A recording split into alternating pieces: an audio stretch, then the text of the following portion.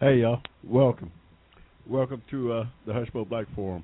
Got a special edition of the forum coming on tonight. We're kind of late here. It's about 10 after 7 already. We're just now getting out here. Uh, Once again, welcome though to the Hushmo Black Forum. This is a special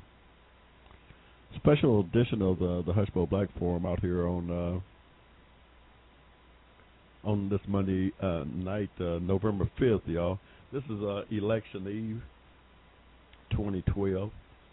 Election eve. We thought we'd jump back out here and just have a little fun with this thing since it's coming right up to the wire. And we thought we'd get back out to just try to get a feel of what's going on out there in the real world, dealing with this upcoming election, y'all. It's critical that we run this race right down to the final wire. I see where the president and Mitt Romney and all those folks are out there taking this thing right down to the wire. It's razor thin. The election is. Yeah, well, we all know it shouldn't be nowhere near closed. This election shouldn't be nowhere near closed, y'all. We we don't know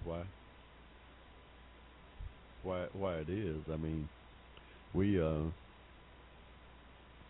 I've never seen anything like it in my some over 60 plus years of following politics in this country. I've never seen anything like this. Where an incumbent president has done such an obviously great job with what he had to work and this thing come down to be a nail biter like this when this guy under any kind of normal circumstance they be talking about running this guy for a third term, yeah. They be talking about running this president for a third term. We think it has a lot to do with his race. Absolutely. Oh yeah. There might be some policy differences, no doubt. But the election of Barack Obama really brought to the forefront the racial divide that still exists in the country. It put it front and center. Got a call-in number here, y'all, by the way, 310-742-1899. My Facebook friends, how y'all doing out there this evening? Hey, I hope y'all got out there and voted already. We need every last vote, you know. It's critical that we get the presidents back. We know. Oh no, this guy's got the country, got our economy leveled off. Oh yeah, he got it leveled off. Well, that's not growing nowhere near like we wanted it to grow, but really, this is doing as best as it could possibly be doing at this point, in my mind. I mean, from the whole from which we came 4 years ago, we're in an excellent position to start adding jobs and start growing the economy responsibly, like the president says. We want to grow this thing responsibly. We want to cut the deficit responsibly, where everybody pitch in on this thing. Everybody, middle class, underclass, upper class, the rich, the super rich. Yeah, we want everybody to share in on this in this endeavor. Mitt Romney and Paul Ryan, they have a different idea on how to best deal with the economics of the country.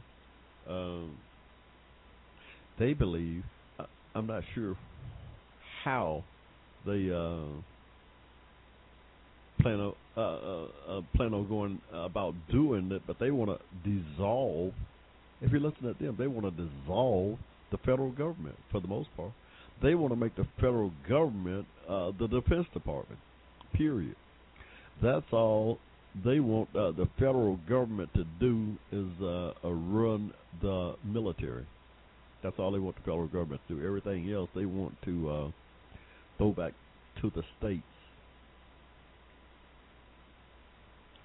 Except, of course, that there's a couple of pet peeves of theirs that they want the federal government to hold on to, like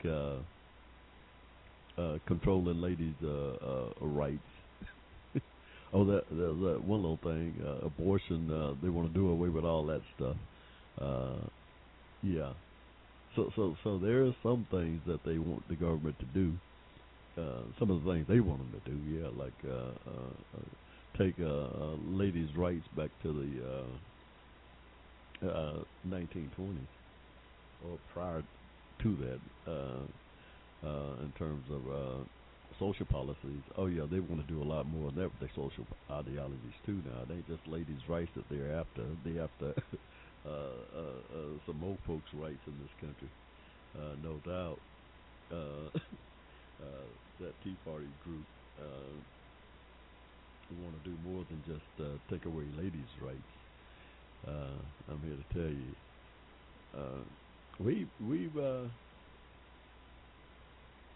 we've got to get out there. It's going to be raised or closed. I've got a better feeling this evening. I kind of think the president is going to ink this thing out by the narrowest of margins here tomorrow. Let's hope so, for the country's sake. Not just, for the whole country, for the world's sake, really. I mean, this thing's important, y'all. These people are, what this guy wants, what Mitt Romney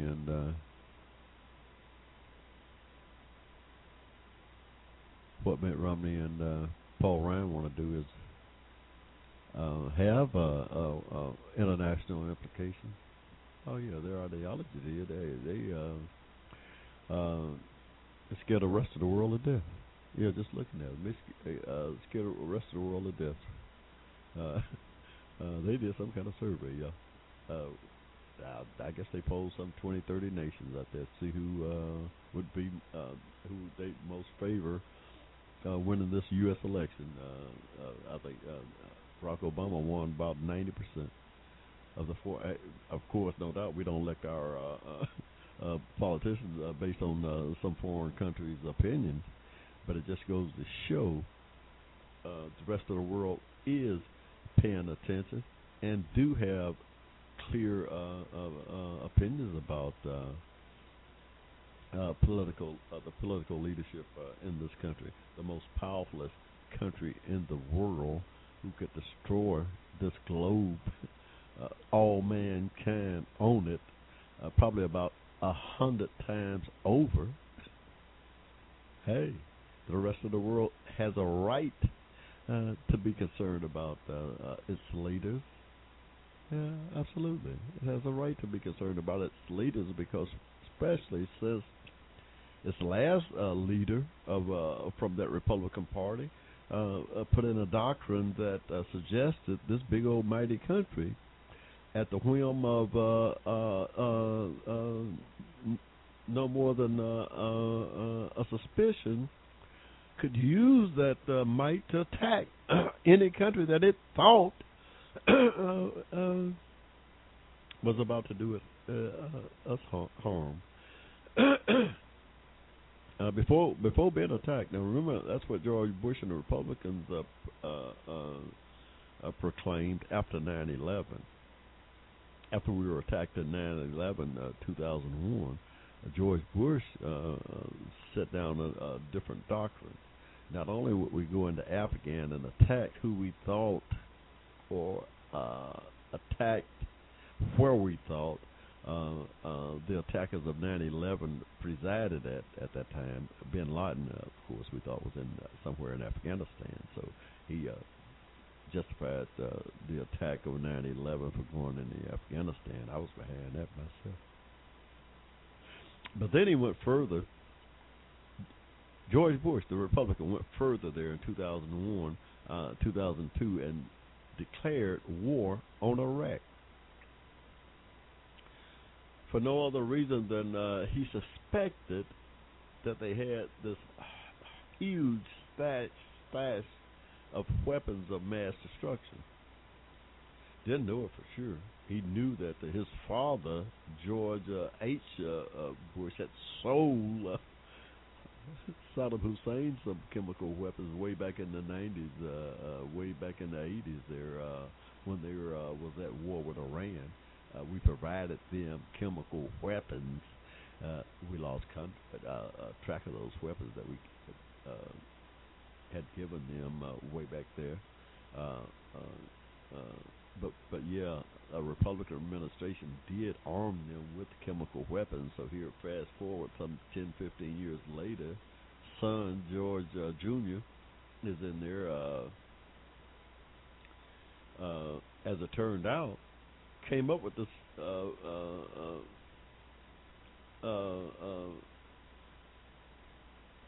phony,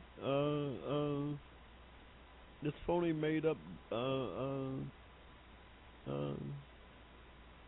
excuse to go into Iraq, talking about they had all this stockpiles of mass weapons of mass destruction. Went in there, killed a bunch of folks, got a bunch of folks killed, got a bunch of our folks killed a bunch of their folks. War went on damn near 10 years, y'all. Iraq, we never been attacked by Iraq in our life, in the history of this country. We went in there and tore that country up, overthrew the government. Didn't find no weapons of mass destruction. Didn't find no Al Qaeda in there initially that was messing with us. We went in there and destroyed that government, Saddam Hussein, whether it was anti-American or pro-American or whatever it was. It had never attacked us. It had nothing to do with 9/11 that we found. Why we went in there, I don't know. We still trying to find that out, trying to figure it out. We do know that there were no weapons of mass destruction. So we're just saying, just to follow along with this election here. Here's Mitt Romney with this talking about adding $2 trillion to the military budget, by the way. They're talking about spending $2 more trillion on the military. Can you imagine that? And moving everything else that the federal government does back to the states. Except we're going to still control the rights of the citizens, especially the females and the minorities. Hey, we're gonna keep that under the auspices of the federal government. The control over the citizens' lives, daily lives. We're going to control that, but we're going to let the states do everything else. We're going to take care of the military and move all the education, the health care, FEMA. We're going to move all that stuff back to the states and let them each deal with it however they so choose individually. We don't know what would have happened if that had been the case when Hurricane Sandy came up here last week. We don't know how would each state handle that massive undertaking, which really is just getting to be put back together, y'all. The damage that Hurricane Sandy did last week is just, it's still over 1 million some people in New Jersey without power today. 1 week later, it's still millions of people without electricity up there in the Northeast. Gas lines around the block, not because there's a shortage of gas, just because the distribution system was wrecked by that storm. Just a humongous, major catastrophe. Natural. I like to say it's a God-made event. That's how I look at it. So yeah, one can imagine that FEMA had FEMA been moved back to the states and neglected, like it was under the Bush administration, which caused all of the deaths and destruction down there in New Orleans. Some 3,000 people died in that Hurricane Katrina, y'all. Now this thing here was much bigger than Katrina. Yet we still only got 100 lives, which is horrible. Any death is horrible, but imagine the difference in the preparation and the readiness that when this disaster occurred, that had been put into FEMA and other federal agencies that was so important to this last incident here last week. This major superstorm, one like the country has never seen before. Imagine had FEMA been in the same shape that it was in 10 years ago, or when Katrina came through there with George Bush at the helm. You know, yeah, because remember, the Democrat Clinton had made FEMA a cabinet post. FEMA had been elevated to a cabinet position under Bill Clinton. That's how important he thought national emergencies and events like hurricanes and tornadoes and earthquakes. How important that Democratic administration felt that the federal government had a huge role to play in protecting and help building, putting back together natural disasters such as the one that occurred last week, Hurricane Sandy. Yeah, so he had made that thing a cabinet level there. Here come George Bush, pushed it all under. Now, 91 came along. I don't know what he would have did. Would have had 9/11 never happened there in 2001, but he did. He pushed all that stuff, took it off as a cabinet level agency, put it all on a Homeland Security, which went on to get lost in the bureaucracy of that thing after 9/11. So here come Katrina in 2005 or whatever. FEMA was almost inefficient bureaucracy at that time, lost in the shuffle. They thought so much of FEMA under the Republicans. The Republicans thought so much of FEMA, they took this character, George Brown, or Mr. Brown, I got his name, George Brown we'll call him. This guy was a horse trainer. This guy was a darn horse trainer, trained horses to run around and dance or whatever. That's what they took that guy, some friend of the Republicans there, and made him head of FEMA. Can you imagine that? They made this horse trainer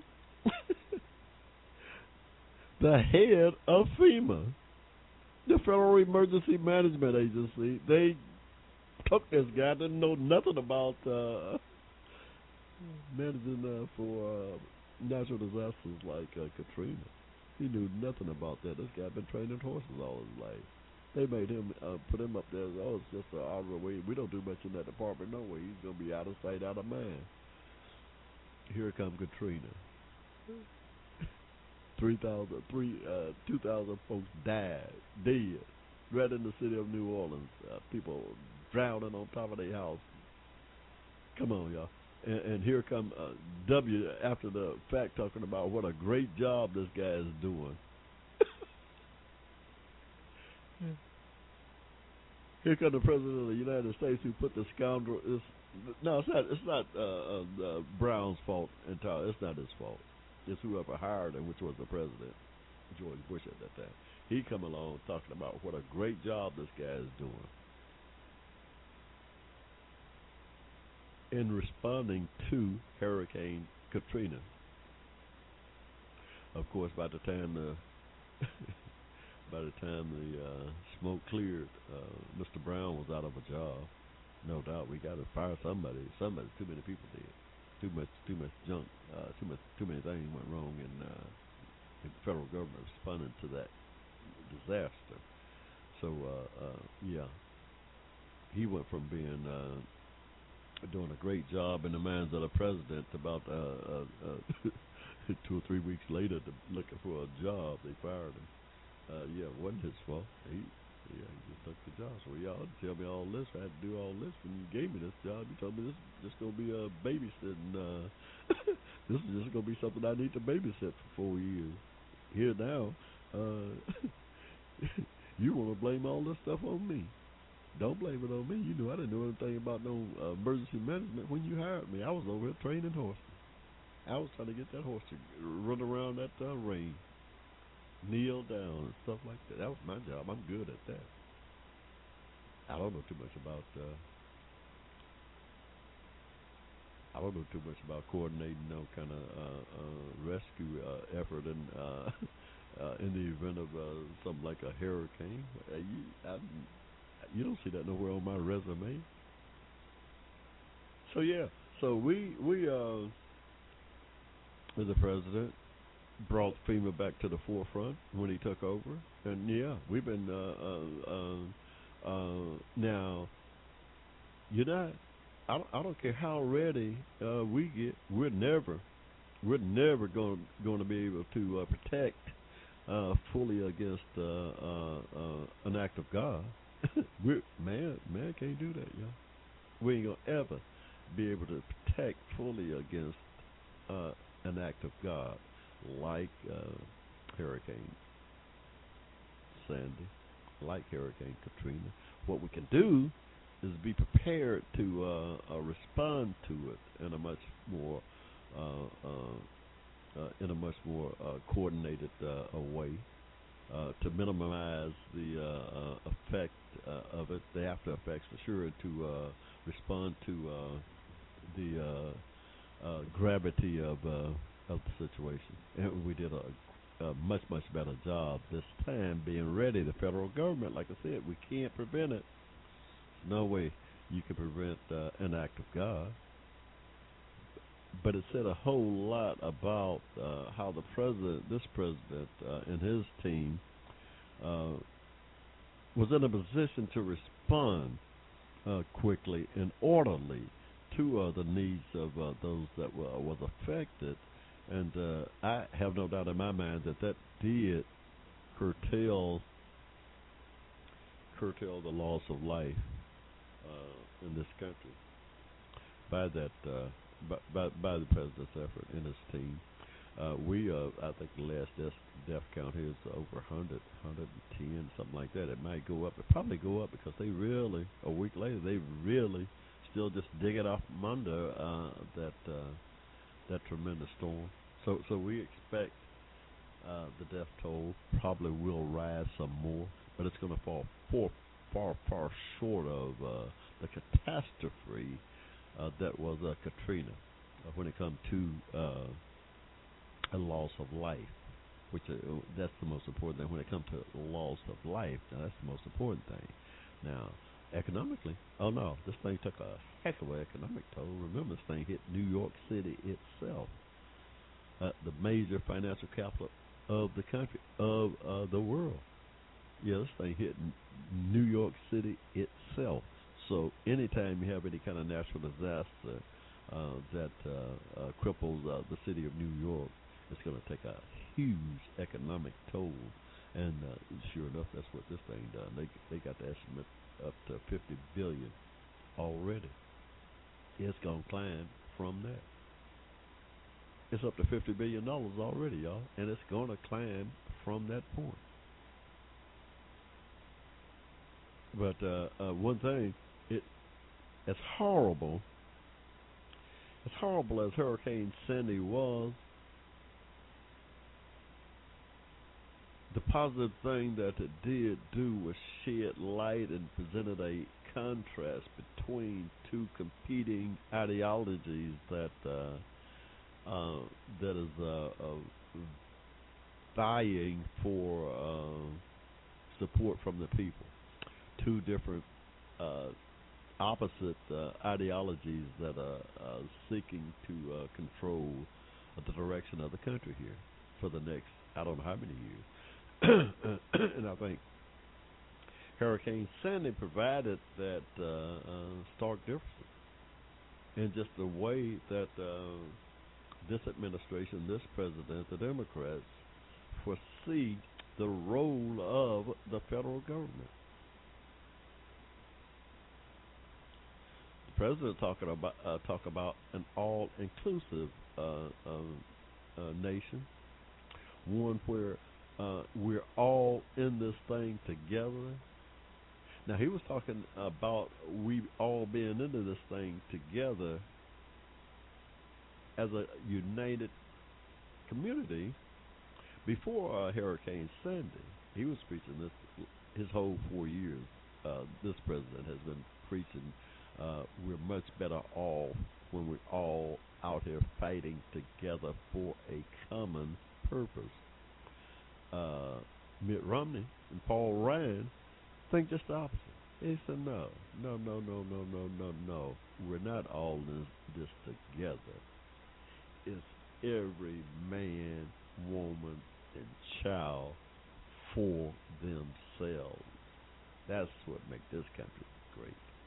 When everybody is out there for themselves, got the freedom to do everything they want for themselves and do everything on their own. Individualism is everything that the federal government does need to be moved back to the states, including Medicaid, Medicare, Social Security, education, FEMA, all of those things. All of those things, if the Republicans have their way about it, will be moved back to the states, y'all.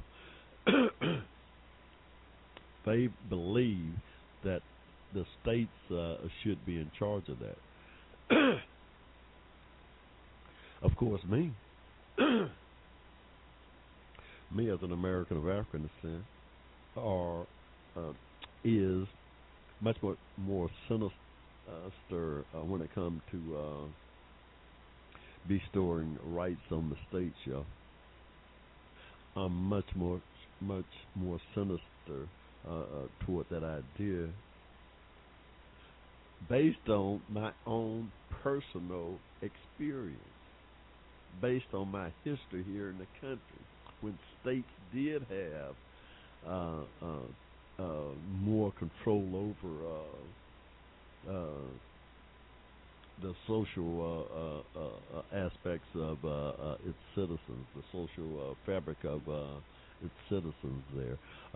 When states did, in fact, had the separate but equal laws in place. Oh, y'all remember that? Oh, yeah, that was all states' rights. The separate but equal law. That was all states' rights, y'all. That was what held me back, my people back, here in this country, the states' rights. So, states' rights, separate but equal, that was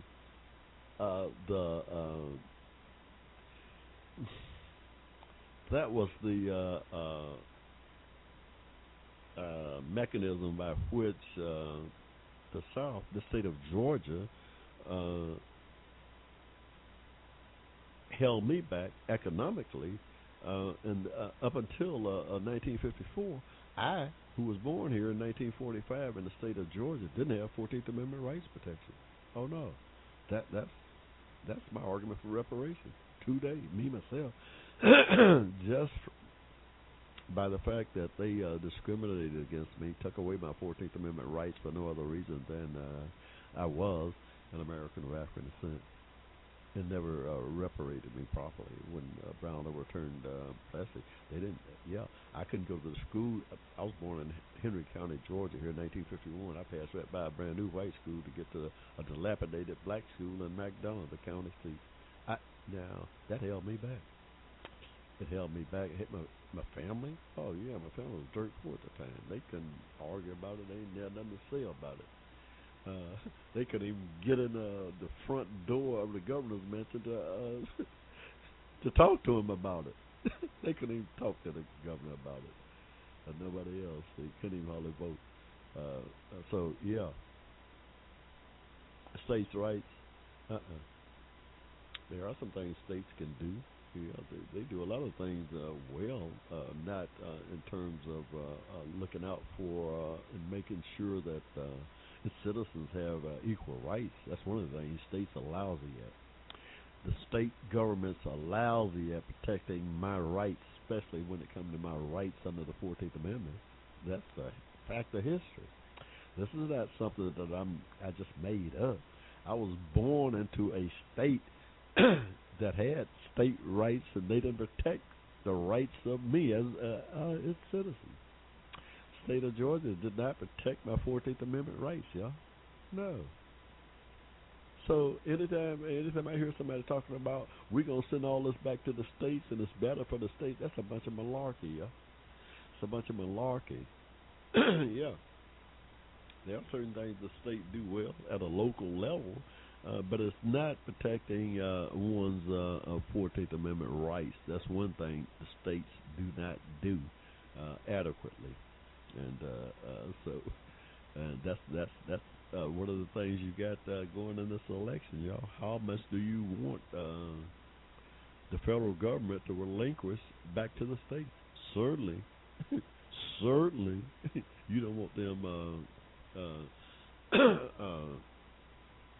Presiding over people's 14th Amendment rights. That's not a job for the states. It's not a job for the states. We already know that. We fought a war over that when states had rights. When states had that right, that got us into a big civil war, y'all. When states had the rights to do what they want to with their citizens. Yeah. Yeah. We're not. Hey, that was a civil war. Fought 500,000 people died because states wanted the right to do what they will with their citizens. Yes, we've been through that. We there's a lot of things the state just can't do, y'all, and we can't dare allow them to do it. That includes protecting the 13th, 14th, and 15th Amendment, along with the women's suffrage. I mean, what is the 18th Amendment? Whatever, the 18th Amendment. Oh yeah, lady, you don't want to give up your rights. They start talking about overturning Roe v. Wade. They start talking about overturning Roe v. Wade. You're taking a step back, ladies. You're taking a step back. Be careful before you embark on that slippery slope. You better start paying attention to what these folks are talking about, because they don't mean you no good from what I can see. Hey y'all, welcome to the Hushmo Black Forum. We got a special edition of election night eve here out on the Hushmo Black Forum. We're just getting out here to keep this thing in front of keep it in the public persona, if you will, this night before election. How y'all doing out there? Oh, it's a beautiful day here in the ATL on a Monday. They're talking about it's going to rain tomorrow, y'all. We don't know. It says something about it's going to rain out there. And history suggests that black people don't get out and vote in the rain. That's one of those urban legends, y'all. I've stood in the line many a times on the rainy days and exercised my right to vote. Rain is not going to stop us from voting tomorrow, I assure you. And I don't think it ever has. I think that's more of one of those urban legends that it's been floating around here. But we get out and vote, and we desperately got to get out and vote this election, y'all. Hey, y'all, welcome again to the Hushmo Black Forum, where our motto is to do it bigger, to do it better, to do it longer. And out of necessity, sometimes we'll do it louder. We're hopefully we're not going to have to get into that. And we'll be able to keep this thing down to an even keel here. But the politics of today has, gotten crazy. Good old-fashioned American racism has reared its ugly head, and oh yeah, has reared its ugly head and became a part of the presidential race here. It didn't just become a part of it. It became a part of it from the day this president was sworn in 4 years ago, y'all. Yeah, race got into that thing that very moment, and from then on, it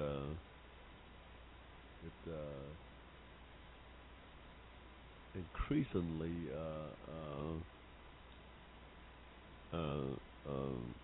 was more vocal against the president there. From the day he took office, the senior member of the U.S. Senate on the Republican side, Mitch McConnell, he stood in front of TV in front of God and everybody, said his only job, his main job for the next 4 years was making sure that this president is a one-term president. Now here is a leader of the Republican Party on national television telling the American people, which is a real tragedy with the citizens of Kentucky, how they could send this scoundrel up there to Washington. Mitch McConnell, the minority leader in the Senate, stood up on TV some 2 weeks after the president took office and said his main job was for the next 4 years to make sure that this president was a one-term president. Now, I don't know. I'm as much a patriot as any other American citizen here. I went to war, fought for this country, more than the average. I know more than Mitt Romney and his kids or his family. So I consider myself a real patriot. I'm a disabled veteran, So I, for the life of me, don't see how anybody would stand for this politician standing up, pronouncing to me and the rest of the citizens of this country that, in fact, he's not going to do anything to help govern the country and to help set this country on a more better footing. And remember now, this is at a time when we're losing 800,000 jobs a month. Detroit collapsed. The financial street up there on Wall Street is collapsing. This is at that time, 4 years ago, when Mitch McConnell stood up and told the American people that his number one job was to make sure that this president was a one-term president. Above everything else, that was his number one job. And we can look at exactly what the Republicans done over the last 4 years. They did exactly that. Nothing. They didn't do not one thing to help this president move the country forward. Not one thing. They blocked at every opportunity they had. They blocked it. They put President brought bills to those to the Congress that they had supported. They turned around and turned against some of their own legislature because the president was for it. Only because that guy was black, y'all. It's just a shame that that's the way it is, but that's the way it was. And history got it out there. Hey, it ain't nothing I made up, y'all. You go back and look at it. Here's a leader of the Republican Party. From the day that this president take office, he pronounced to the country that his only job, this is the leader. This is one of the leaders of the country, y'all, Mitch McConnell. This is a powerful figure in our government who made it a point, made it his entire undertakings for the last 4 years to make sure that he did nothing to help the president help the country. Can you imagine that? And people are here now. Now, this thing should be no close race, y'all. This should be no close race. This shouldn't even be a race. This president should be up 20, 25 points in any right now. Hey, with the do-nothing Republicans in Congress, this president should be up by 15 to 20 points, y'all. Hopefully, the citizens will wake up.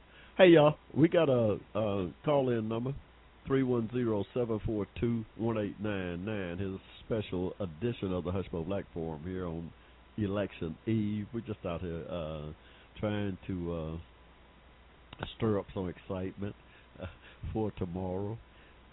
We're going to take a quick break here. Look like we got somebody on hold here. Look like somebody's in a room there. We're going to go out and try to holler at them. We're going to take a quick break, y'all. Y'all hang in there. We'll be right back. We'll see what the guy from 269 wants. We're going to take a quick break here, y'all. We'll be right back. You got me, the Hushmo. Hang in there. Advocating on your behalf, you're listening to the Hushmo Black Forum. Tell your friends about us. Saturdays, 7 p.m. Hey, how you doing, my friend? What's going on, brother? Hey, not a whole lot. How are you this evening? Oh, pretty good. What's on your mind? Welcome to the Hushmo Black Forum. Yeah, I just checked you out, man. Just agreeing with you on a couple of points, man. I don't see how this race is so close, man. I got a couple of ideas, but it really shouldn't be. This race shouldn't be close, brother. No, man. No, the president should be up by 15, 20 points. He showed you, man. Yeah. I think. Where are you calling us from? Calling out of Michigan. Michigan, okay. Well, you guys, we come to you from Atlanta down here in Atlanta, Georgia. Hopefully you guys are going to give the president a win up there. This state is made up of nothing but Dixiecrats down here. So it's a little harder for us to get. It's a little harder for us to get the president a win here in Georgia. Although I believe it's going to be a lot closer than people think the state of Georgia is, than people think it is. But yeah, man, it's just crazy what's going on here. I kind of feel good about the president's chances, boy. But I wrote a book, White Racism, Black Hate, and American Reality. Is my second book. It's going to be coming out here pretty soon. Okay. We talk White racism. Yeah, White Racism, Black Hate, and American Reality is the title of it. If you go to hushmoblack.com, that's my website, and you'll see it. You can follow it there when it's released. It should be coming out in another couple of weeks there. I just getting ready to go to the publisher, but it deals with what it deals. It chronicles my family's history here in Georgia. My family go back here in Georgia some 230 years. I mean, go back before Georgia was a state. Oh man! So you're able to track that. Yeah, we follow that. Just so happens that my folks were slaves here in Georgia, so we was here. My great grandfather was born here in like 1820, and his mother was born here like 1784. But then racism and hate.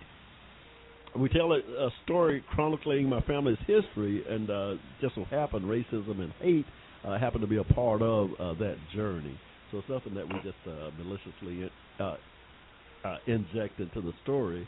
It's just part of the story. So that's a good read. But getting to researching the thing, we found we put a number on the racism, where racism even came from. But we put a number on it that today there's some 20 million people, Americans of European descent, by the way, for the most part, who are racist, and that's the headwind that the president is facing. I mean, that's a big number, about 40, 50 million people who rail against him for no other reason than his color. That's what. Now, how much y'all thinking that is? How many? 20%. That's 20% of the that's of the Europeans. Yeah, of European descent. That's about 40. That's about 40 million people. If you're talking about 210 million white folks in the country. So it's right. I mean, it's just a fact that we trace it all the way back, racism all the way back to 1452.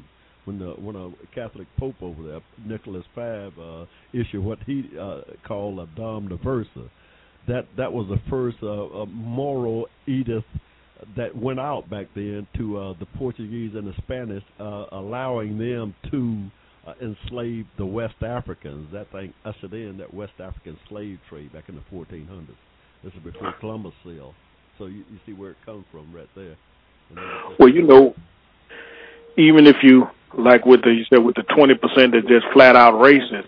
Yeah. I mean, even beyond that, you know, some whites who may not necessarily hate black, but still don't want to see no black in there. Right. Well, I said 20, so you got probably another, yeah, 4, 5, 6%.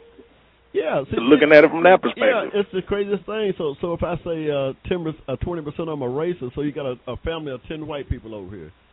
8 of those people are good people. Right. 8 of them are good people. It's just those other, but you see what I'm saying? Those other 2, and the 8 that are good. If I got 8 white brothers and sisters, or 10 white sisters and brothers, 2 of them might be racist, and the 8 that are not, they're going to acquiesce a lot. They might not be to what they race is right, but they still going to They still going to acquiesce to their race, though. Yeah. Oh, John over here is a racist, but that's just him. I'm going to let him go. That's my brother. You see what I'm saying? But you know what it is. If you get, you really would never get white to say that they're racist. Oh, absolutely. You know, ain't nobody gonna never raise their hand and say racist. But when you look at all the statistics and who got all the resources and honing the resources in, but the first say, oh no, we don't believe in that. We believe in judging a man by his character. Hey, I know that's right. Hey, listen, I'm right up against the break right here. I got to get back on the air, man. I appreciate you calling in. And okay, bro. Tell somebody else about our show here, the Hushmo Black Forum. Okay, we'll do. I appreciate all right. I appreciate you. Later on.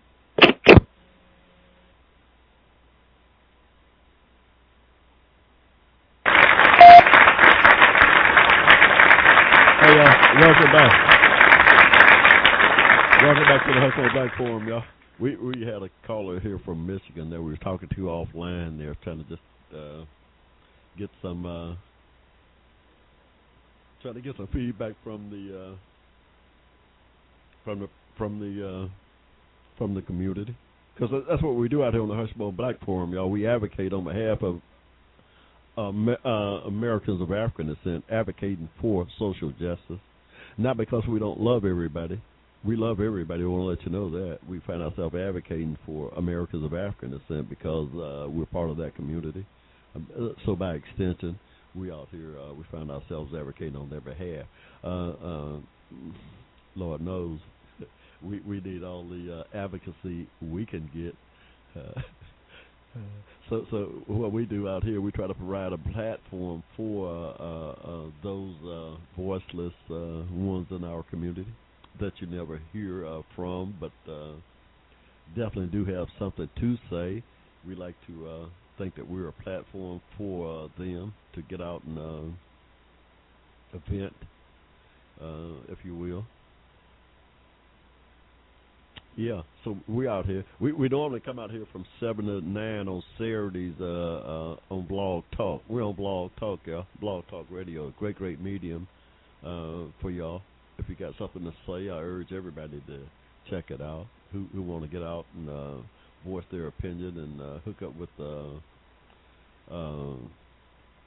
wide, diverse audience out here on in cyberspace. The internet, Facebook, Twitter, and all that stuff. We hook up to all those outlets. It's just a great medium. Blog Talk Radio, y'all. That's where we come to. You find us. Follow us on Facebook. Go to HushmoBlack.com. HushmoBlack.com. It's our website. From there, you can get to our Facebook page. Yeah, follow us and like us there on our Facebook page also. But do follow us on Blog Talk. We out here every Saturday. We out here tonight. It's a special edition. We wanted to come back out right before the election to kind of get the pulse of my friends out in cyberspace. Y'all hit me up on Facebook there. Let me know that you out there. Like the show, pass it on.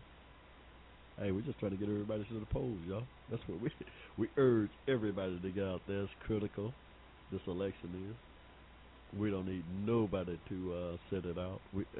We can't afford to have nobody that's eligible to vote, registered to vote, ready to vote, not vote. We can't afford it this time. It's too critical. Y'all need a ride, go to HushmoBlack.com and leave a message to Hushmo. If you're within 25 miles of the ATL, we'll come pick you up. We'll get you a ride to the polls, y'all. If y'all need a ride, we'll get you there. Go out there and leave us a message on HushmoBlack.com. But everybody, don't be deterred from voting tomorrow. Don't let nobody tell you can't vote. This is wrong or that is wrong. Go to the polls and vote. Demand that if you have any shenanigans, I haven't seen anything around here, but people have been leaving here, going to Florida and North Carolina to monitor the polls tomorrow. I suppose I've already voted, y'all. I voted last week here in Georgia. Yeah, I voted last week to get that thing out the way. But I will be making my way down to my local polling precinct tomorrow, just for a while. I won't be there long. I'm just going down there to see how things are going, to see if there's any kind of conflict or anything like that. And we going to go down there for that. And I urge everybody who got some time tomorrow, who have voted, go down to the polling stations there to observe what's going on. Go help your neighbor. If your neighbor is trying to get down there to vote, need some kind of assistance, go help them. Go call them. Call everybody, encouraging them to get out to vote. Your thing is so critical, y'all. This race shouldn't be close. This should not be a close race. This thing should be. The president should win this thing in a landslide, y'all. President should. Hey, there's no reason to change horses in the middle of the stream, y'all. Not when this guy's got this thing leveled off. Not from where the country was when he took office. Mitt Romney running around talking about he's going to create 12 million jobs and this. Yeah, you ain't got no problem. Hey, the most of the leading economists forecast 12 million job increase over the next 4 years on the path that we're on. Hey, the leading economists out there already project 12 million jobs being created on the path that we're on. We don't have to do anything. The country don't have to do anything, but let a new administration get in there, like Paul Ryan and Mitt Romney, and they start instituting their so-called policies to do this and that, and see where it takes the country. No, so you got to start all over again, because they changed 40,000 jobs up there in D.C. That's the first thing that happened when a new administration come in. About 40,000 jobs changed hands with the switching of administration. That's a huge disruption.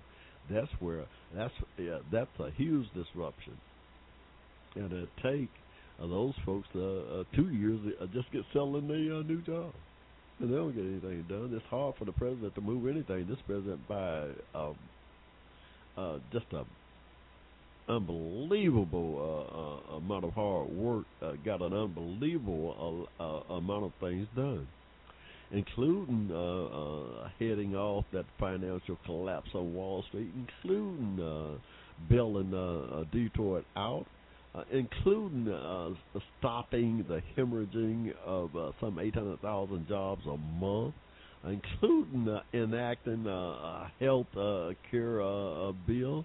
Hey, this guy got an amazing amount of things accomplished, to the point where now the next president, when the next president is sworn in on January 20th, 2013, that guy is going to, what he inherits is going to be like night and day from what Barack Obama inherited back in 2009, y'all. It's going to be like night and day.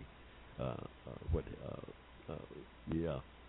Hey, y'all don't know. And I don't know.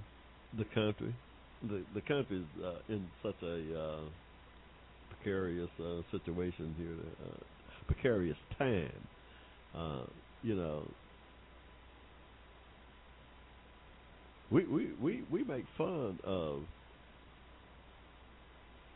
well, not make fun of, but we've been having fun with for about the last year. Well, all this year we've been following. We've been following the presidential race for about this past January. We got dialed into it real good. But one of the things that we were making note of is this 12/21/12. The date the Mayan calendar ends. We don't know what's going to happen there, yeah. But we've been kind of tracking that thing, and sure enough, every time some natural disaster come along, we swear up and down that it might be the end of this place that we know of as the world. The man upstairs may have brought it crumbling down. Now, folks, there's a lot of there's a big debate on whether or not, or just what it is that is going to happen on 12/21. That's the date that the Mayan calendar run out. A lot of folks think it might be a catastrophe, bring down the world. I don't know. I think there's reason to be concerned about why that Mayan calendar ended so abruptly. I mean, I have questions about it, and it wouldn't be beyond my thinking to suggest that it might be some kind of natural calamity that take place that day around that time. I can't foresee that that would be that the event would cause the end of the world as we know it. Although I can readily see that there may be some kind of natural calamity around that time, such as Hurricane Sandy. Suppose it was 5 times more violent than Hurricane Sandy. Imagine that now. Imagine that now. Could a natural disaster could a hurricane get that size? Could any natural disaster get to be 5, 6, 10 times greater than Sandy that hit this country? Imagine what that would do. Oh yeah, no doubt it could happen. Oh, there's not a doubt in my mind that it could happen. Whether it will is something else, but it could happen. And I believe something like that may occur around that time, because that calendar ended there for a reason. I believe. I don't know what it was, but it's coming up. We're gonna know here in about a month or so.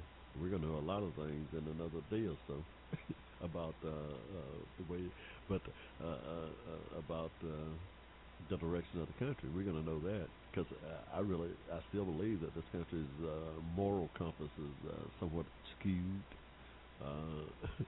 The moral compass of the country is out of balance in my mind, and I was trying to tell people about a story. This my past show, we was dealing with Abraham Lincoln and Booker T. Well, not Booker T, but Frederick Douglass. We were dealing with those two characters because I bring out those two characters in my new book, White Racism, Black Hate. We're talking about a speech that Frederick Douglass gave on the 4th of July in 1852, a speech in which he compared the journey and the predicament of the black slaves at the time with the Israelites in the Old Testament who had been sold into slavery in Babylon. Y'all remember the story. Go back to the Old Testament and look it up. But yes, there. He compared the journey of my people here in this country, this state, to that time when And the morality of the Babylonians had got so out of whack that, the man upstairs destroyed the whole place, destroyed that whole thing. But those slaves there was praying to God for their salvation, much like in my study shows that my family was also praying to God for their salvation here in this country prior to that Civil War, y'all. Oh, yeah, my family was Christians here in Georgia prior to the Civil War. It was all going to a white church down there in Troup County. It's converted to Christianity right down there in Troup County, praying to God for their salvation. Here comes the Civil War, 500,000 people are killed, but they are emancipated, those 5 million slaves that were praying. Abraham Lincoln, one of the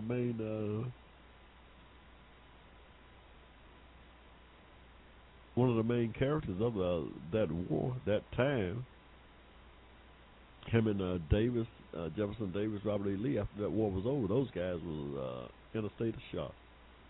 They were in a state of shock over what had just transpired. None of them could believe that they had went to war against each other. These two white factions that went to war against each other, killed a damn near 500,000 of them over some black slaves down there in the South. They were perplexed in 1865. Lincoln was, and he said so in his second inaugural address. He made it obviously clear in his second inaugural address that man had lost control over what had just happened. And that in fact,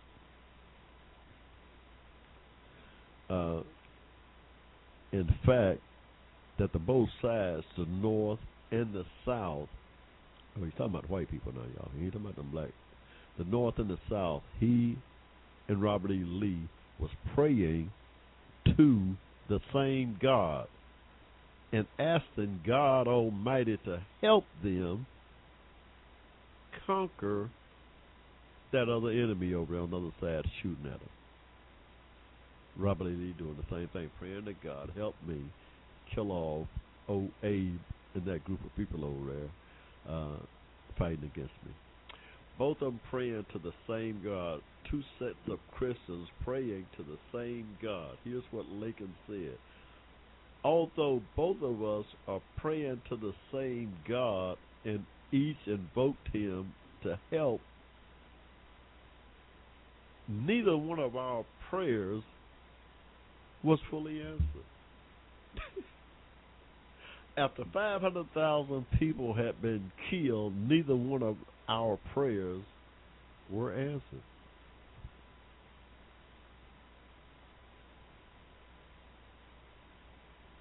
But see, Lincoln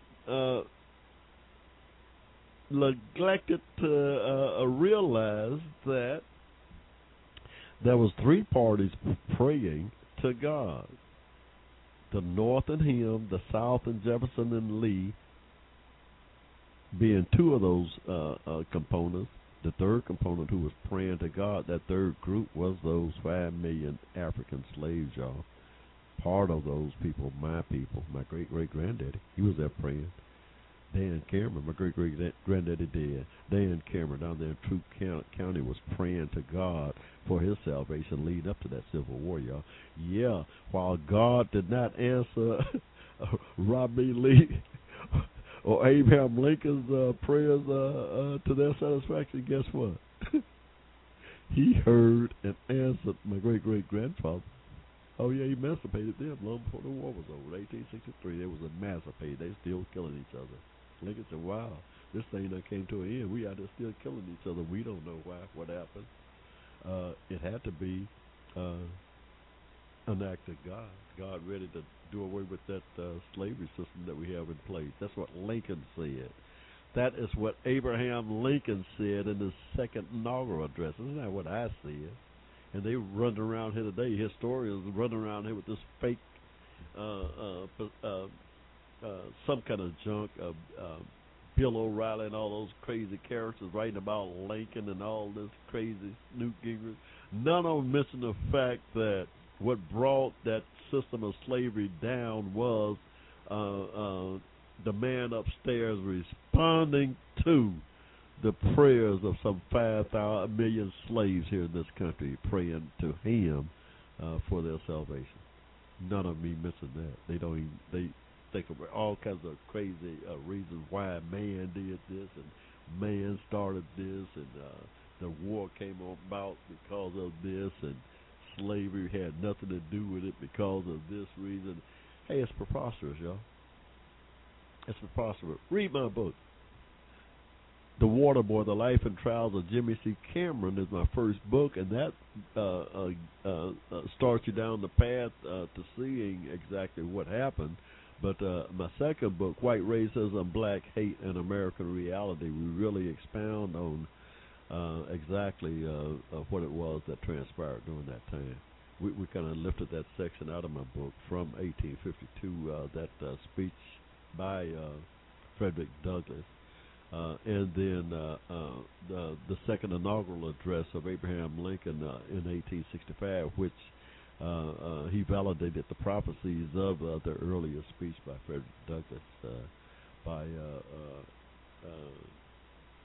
admitting that he had lost control. Man had lost control of that war. They never would have went to war. Neither one of them wanted to go to war.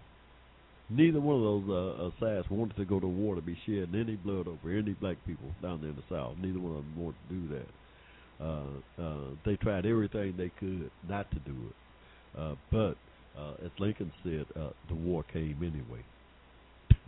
The war came anyway. Now, everybody on both sides wanted to avoid the war, wanted to avoid the bloodshed. But the war came anyway. 500,000 people were killed anyway, even though nobody wanted that war.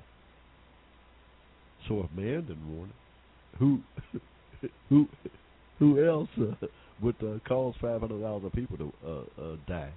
Hey, the man upstairs, y'all. That's just a fact. Responding to the prayers of his people. Hey, it's heavy.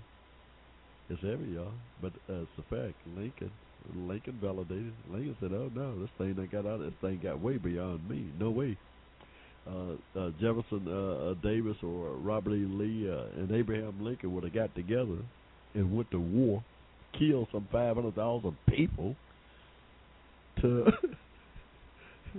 especially when Abraham Lincoln said that the only thing he wanted to do was to contain the institution where it was at, in the states where it was at.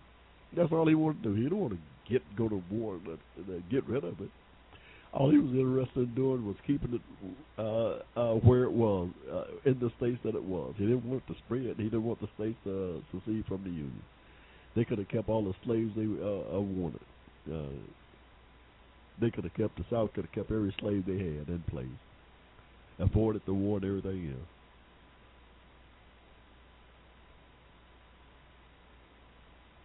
But the war came anyway. Neither one of them wanted the war, but the war came anyway.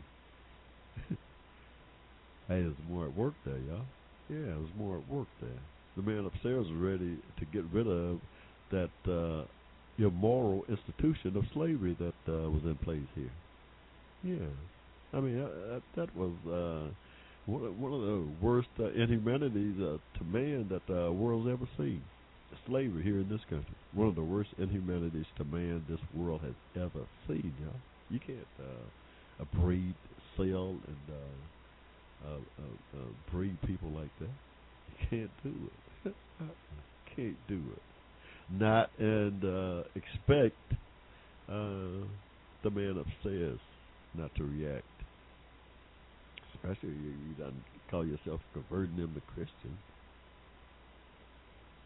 especially when you call yourself converting them to Christians and still don't want to treat them as brothers. I mean, you going against every you going against the thing that you say you are. If you and that's what you did. You converted all my people to Christians and still kept your foot on their throat.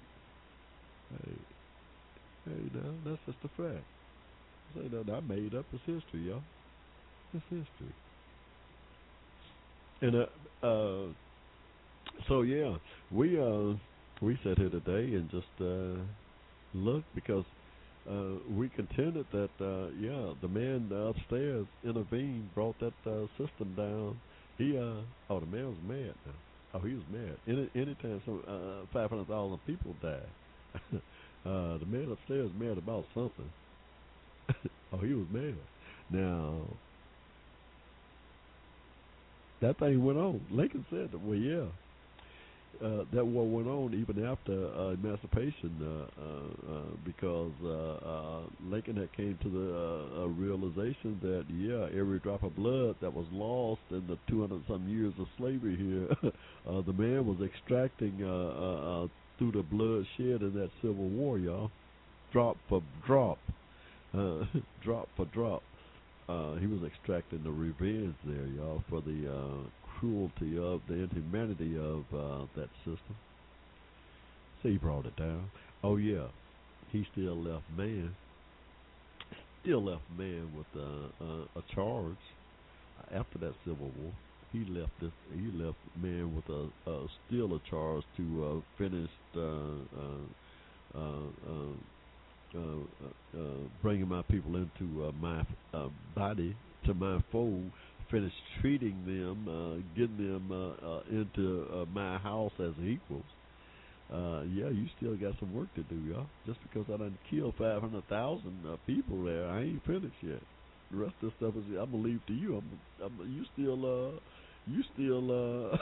You still got some responsibilities here. You still under the gun here. You got to make this thing right that you've been doing. Now I done extracted some blood here. I done extracted some blood with the Civil War here, y'all. But y'all still you still got to do the right thing here in these coming years.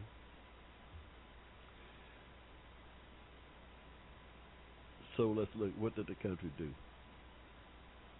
What did this country do after the Civil War? What did they do? Did they do the right thing morally under the man upstairs? Do you think they did the right thing morally? I don't know. Well, let's see what happened. They got the South back into to the Union, added the 13th and 14th Amendment to the Constitution. Because remember, that Constitution put together under, according to the Founding Fathers, some kind of divine act of God.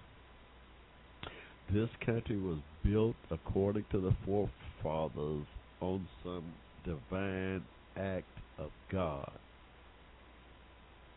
Okay.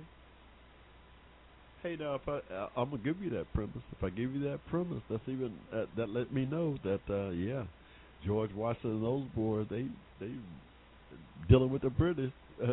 It may have been that epiphany that George Washington experienced at Valley Forge there. That may be the moment that he called on God Almighty. Because remember, the British up there at Valley Forge were going to run over George Washington. There's a little ragtag unit there at Valley Forge. All they had to do was go out there and wipe they could have went out there and wiped everything George Washington had. That war would have been over, y'all. Somehow, George ran into the man upstairs and asked him, "Oh, God, help." And they defeated the British. So if that is to be believed, that George Washington, the founders, did call on God for his intervention in that war. Now God don't mind a battle, y'all. God don't mind a battle at all. So I see it. Believable to me that George Washington called on God for help. It parallels what happened to me, my story in The Water Boy, The Life and Trials of Jimmy C. Cameron. I tell the story of me running into the man upstairs in my darkest hour, while on a battlefield, trapped in that valley of the shadow of death, if you will, in Vietnam back in the '60s. I, you know, I had an encounter with the man upstairs. First words out of my mouth when I was caught up with that situation was, "God, help me." When I was trapped out there in that valley of the shadow of death with no one else to turn to, I turned to God. That was first. When I got shot, first words out of my mouth was, "God, help me." And sure enough, I found him out there on the battlefield. That's why I know. I know it's not beyond the realm of possibility that George Washington had the same run-in that I did and received the same help that I did, that I asked for. George asked for the same help and received it. I truly believe that, because I know that it's possible. It happened to me. It happened to me. So yeah, when they say that, oh yeah, this country is built on some divine intervention, I believe it. I believe it. My problem now is with man. Oh, I know God did His thing. God heard the prayers of my ancestors, emancipated us. I have no doubt in my mind that He did the same thing for George.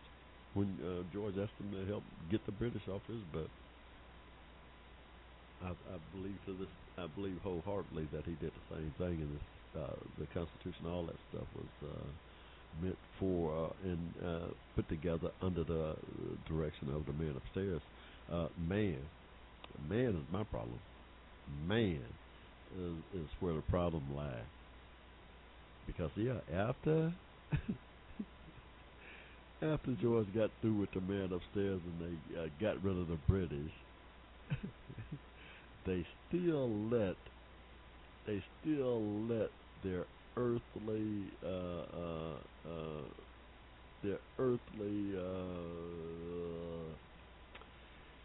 man still allowed for their earthly reality to cloud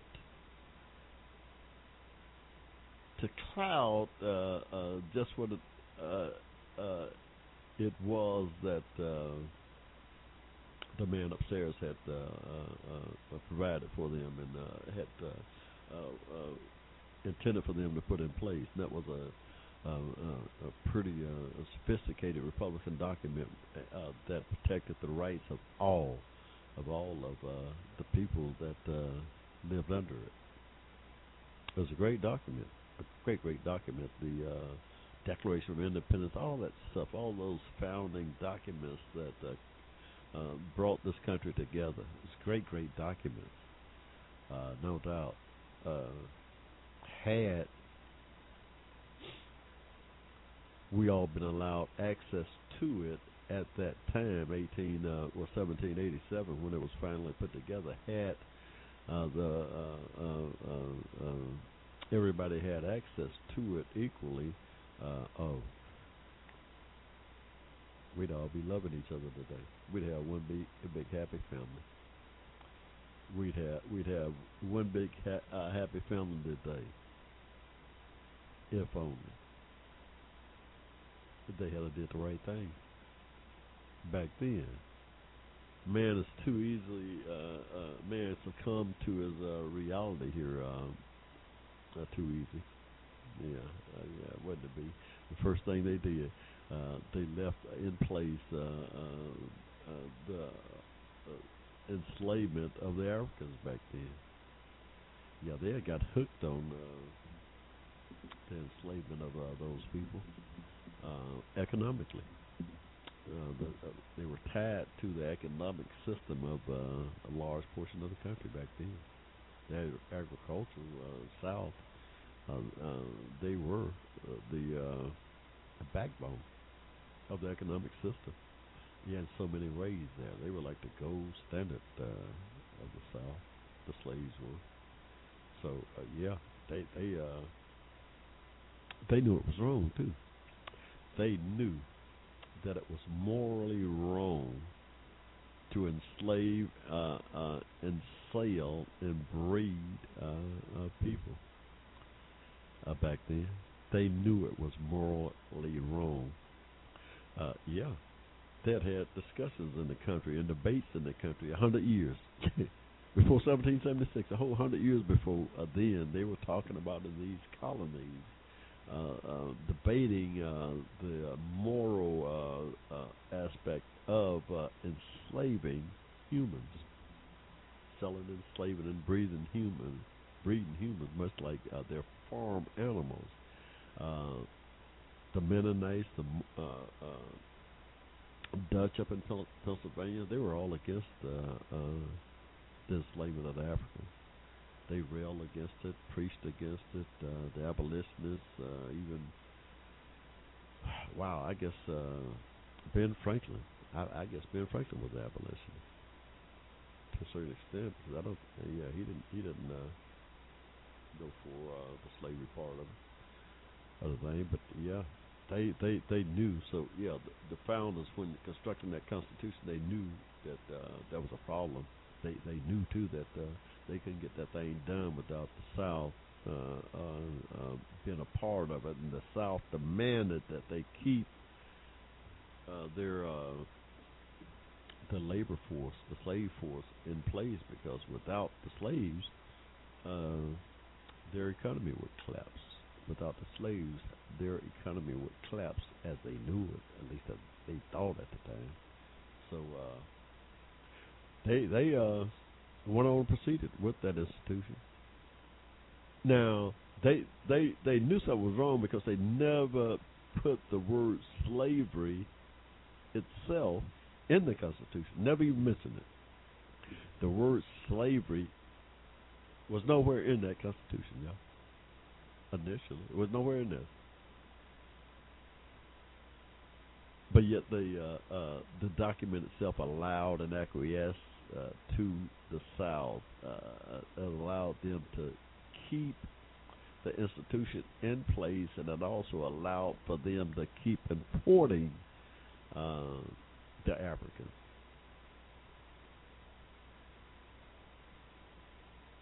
As slaves.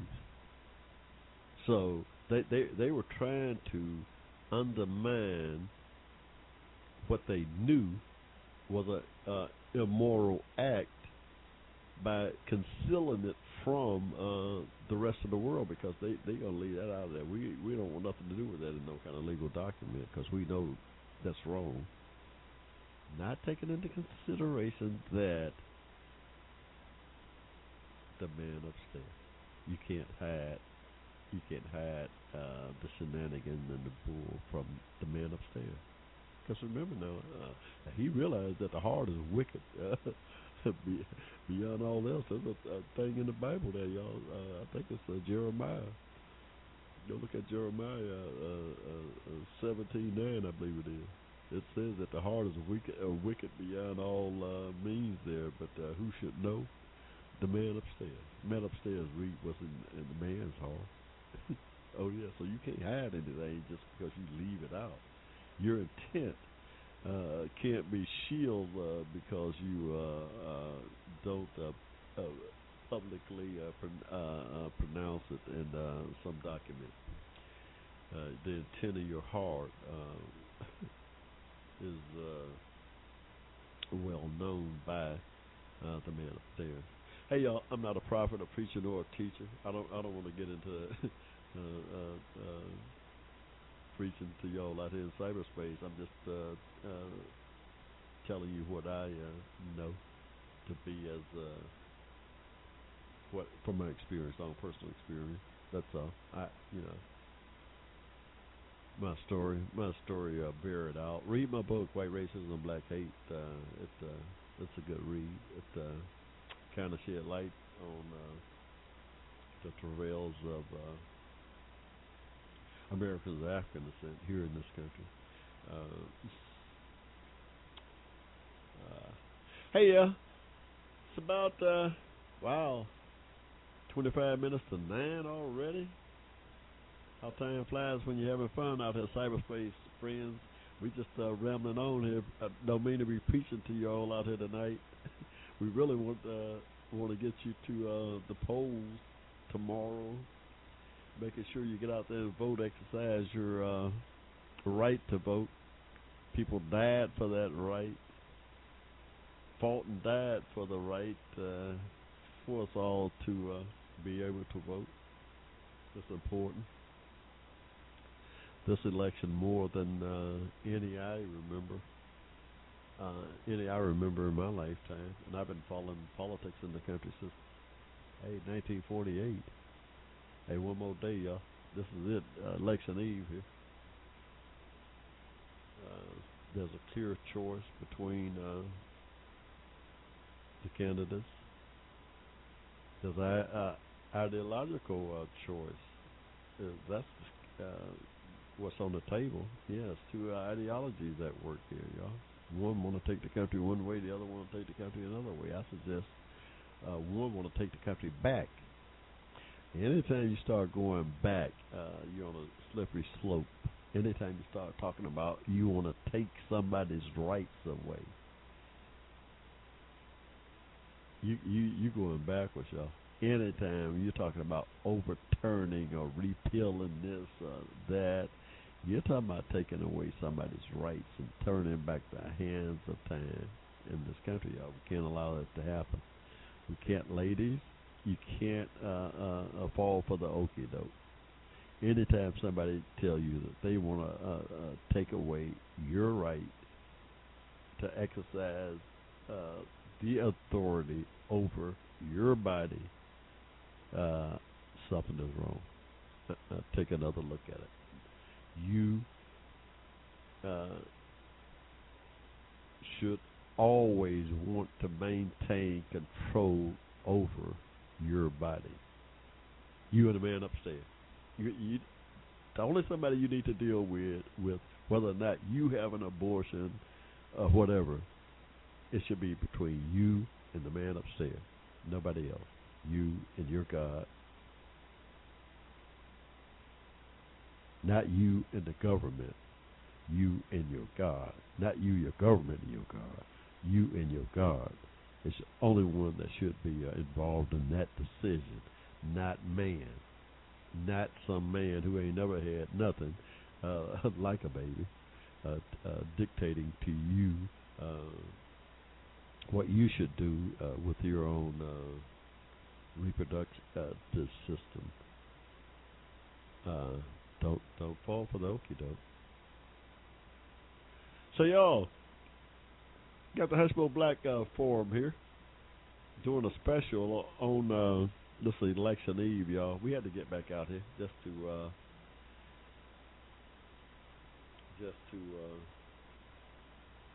kind of feel the vibes coming from the people tonight. I feel good.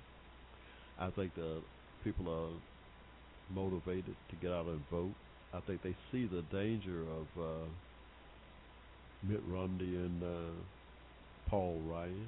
I don't know what kind of person Mitt Romney is personally. Probably not a bad person. I know the ideology of his party, the people that's running that party right now. All you got to do is look at Paul Ryan, Todd Aiken, the Murdoch fellow up there in there. Just look at some of those Republicans coming in Congress there. Look at their ideology. Look at the bill. Look at the budget that Paul Ryan has already passed. Break that thing down and see if that's beneficial to you. Go pull Paul Ryan's budget down and break it down, dissect it, and see if that thing is good for you. Yeah, I think you'll find not. I think you'll find it not to be. So, yeah, just look at the ideology of that vice presidential candidate. Now, this guy's got a 14-year record there in the Congress, y'all. He's been there a long time, been there damn near half his life. So, yeah, it's a clear choice. That's why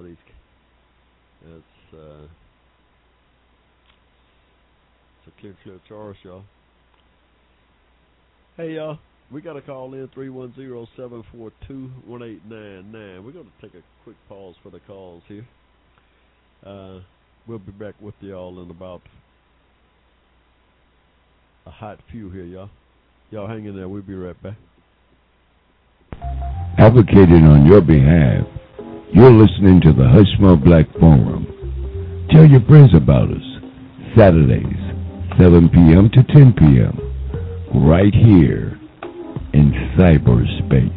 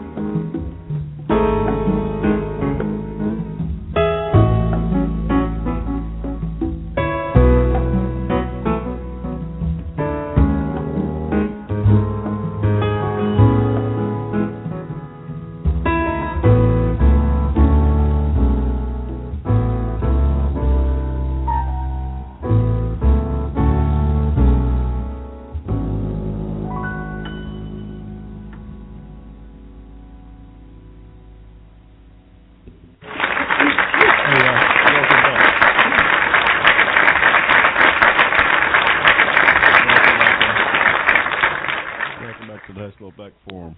We've got a special going out here this evening, election eve special show going for you this evening. If y'all wondering, tuning in, just what in the world the Hushmo doing out here on a Monday night? We just threw this special in for my Facebook friends and my cyberspace friends out there, just to pick up on the vibes that's going around out in the country this election night eve. Seems like we're going to have a pretty good turnout from what I can tell. I mean, they're talking about the Democrats are not energized, and the president's base is not energized. We out here to make sure. We out here to do our little 2 cents toward energizing the base, if you will. For the life of me, I can't. I don't see why the base is not energized. If they had any idea at all what Mitt Romney and Paul Ryan had in mind, they would have started voting last month. They would have voted already, like I did. I mean, it was scary enough for me to go vote early. I don't vote early, not normal, but I did this time. Because it's important. This is a local election here, y'all. We can't allow racism to rule the day. We can't allow racism to rule the day. And from what I can see, this race wouldn't be closed were it not for good old American racism, y'all. I got to call it like it is. It's, my book, White Racism, Black Hate, points out through not, some haphazard stuff that I came up with. It took me 5 years to research my material. I mean, and I lived another 67 years of it. So I'm pretty, I'm an authority on the subject matter of racism and hate. I am. I'm an authority on the subject matter, y'all. Oh yeah, I was born here in Georgia in 1945 in the middle of a cotton field, y'all. Hey, I know all about racism and hate just from my own lifelong observation of it. Just from my own lifelong observation of it, I know all. I'm an expert on it. I go read my book. It's a great read.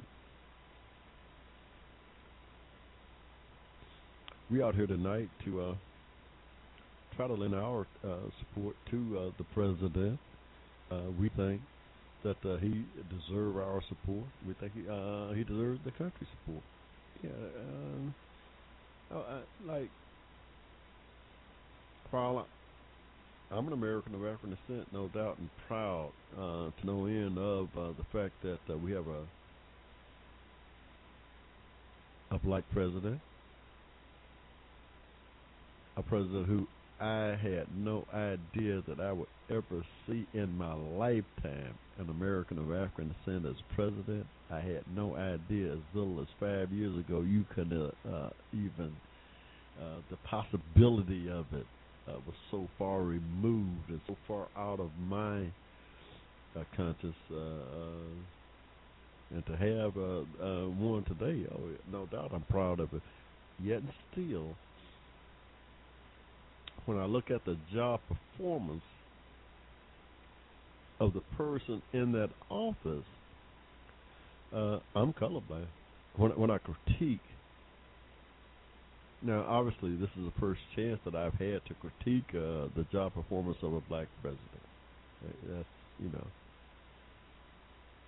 Now I beat myself back to do it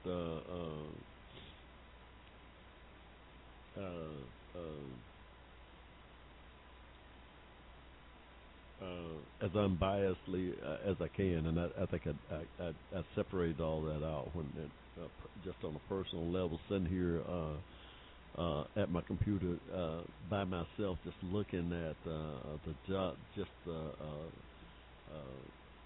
evaluating what that guy had when he came into office and what he got accomplished and the headwinds that he fought up against, that he ran into while he's in office. This guy did an amazing job, y'all. This guy, regardless of his color, this guy did an amazing job. He did an amazing job as president. He should be rewarded for it.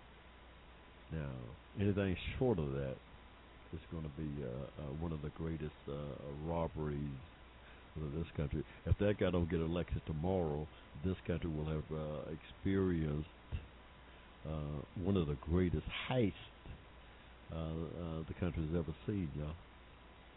Yeah, this would be nothing short of highway robbery, y'all. If this guy loses the election tomorrow, it's nothing short of highway robbery.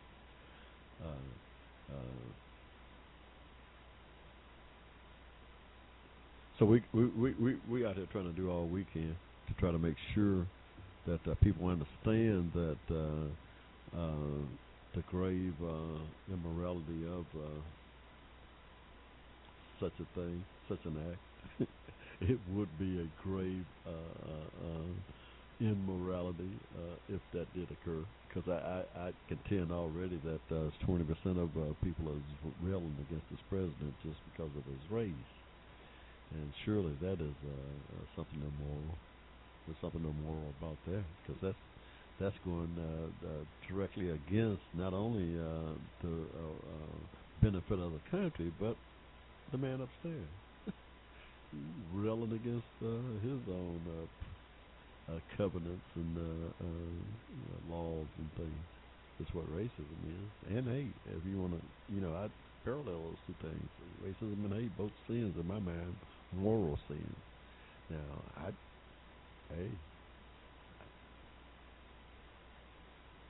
So, yeah, we're out here this evening just trying to get a feel for it. We feel optimistic about the country's future. We feel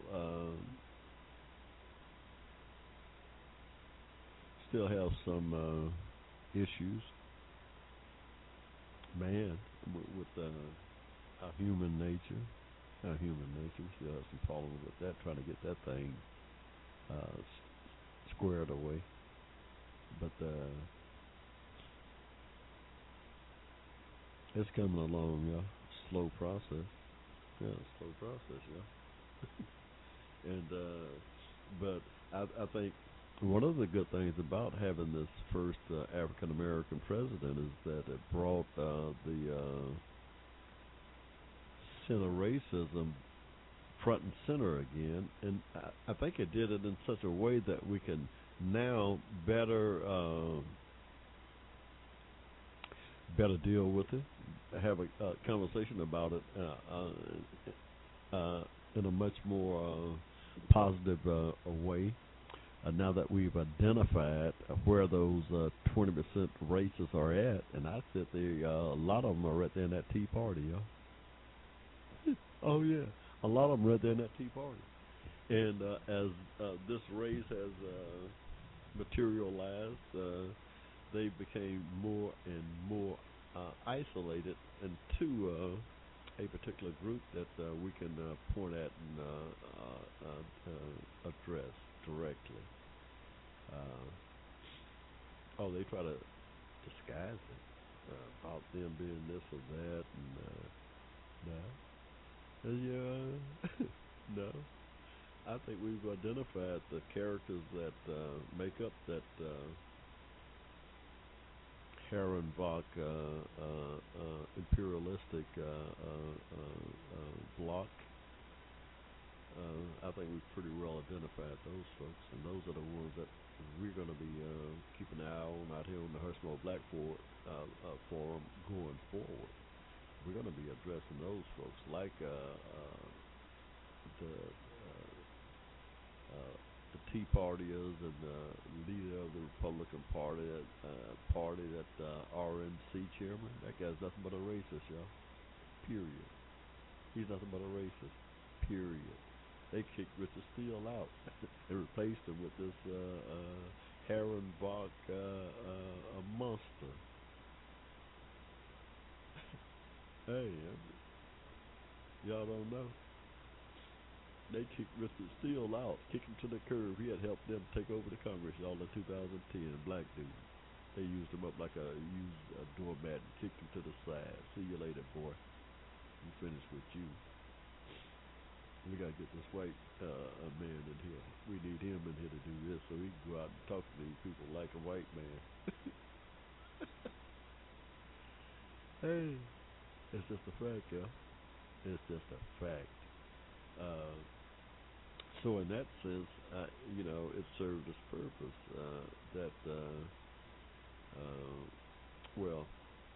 The fact that the president was the focal point for the races, it was good that he did bring him out of the closet and put him on top of the table there, so people could take a look at him. He brought him.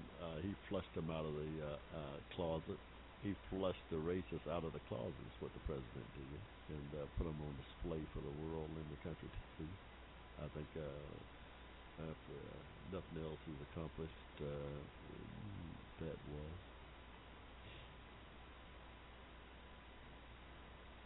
Hey y'all, we just about got this. We're just about finished with this election eve special edition of the Hushmo Black Forum here. We're going to be back with you this Saturday, our regular time, November 10th from 7 to 9. I'll be back out Saturday. We'll have this thing broke down for you by then. We'll know who the next president is by then.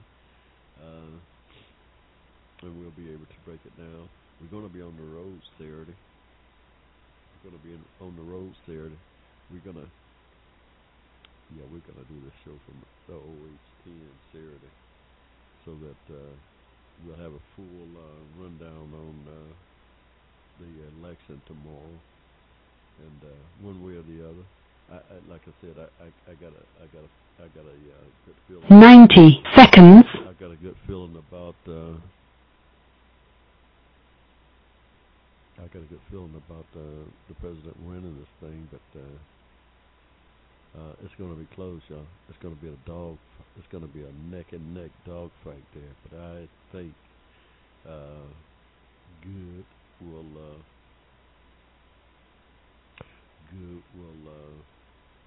prevail over 60 seconds. The evilness that is in the country. I think good will prevail tomorrow. To that end, y'all, we're going to bring this thing to a close here, this election eve. Y'all get out and vote. Tell a friend to get out and vote. And tell them about the Hushmo Black Forum. We're out here advocating on behalf of Americans of African descent. Advocating for social justice, for all. Not because we don't love everybody. We love everybody. We're just a part of that community. Hey, y'all, that's going to do it for us. Remember, get out and vote. Tell a friend. Take a friend. Until 10 seconds. Ciao, y'all. We're going to sign out here. We'll see y'all. It's been my pleasure this evening.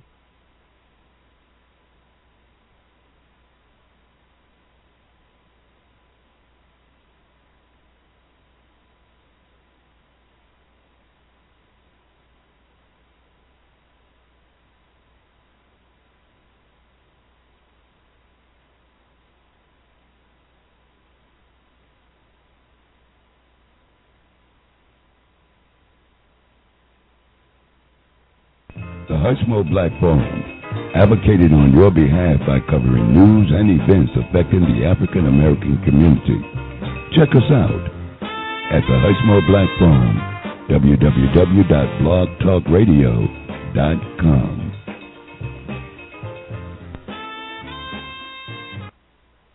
Thank you for using Blog Talk Radio. Goodbye.